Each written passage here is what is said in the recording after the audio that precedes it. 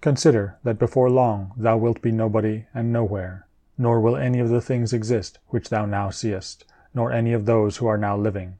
For all things are formed by nature to change, and be turned, and to perish in order that other things in continuous succession may exist.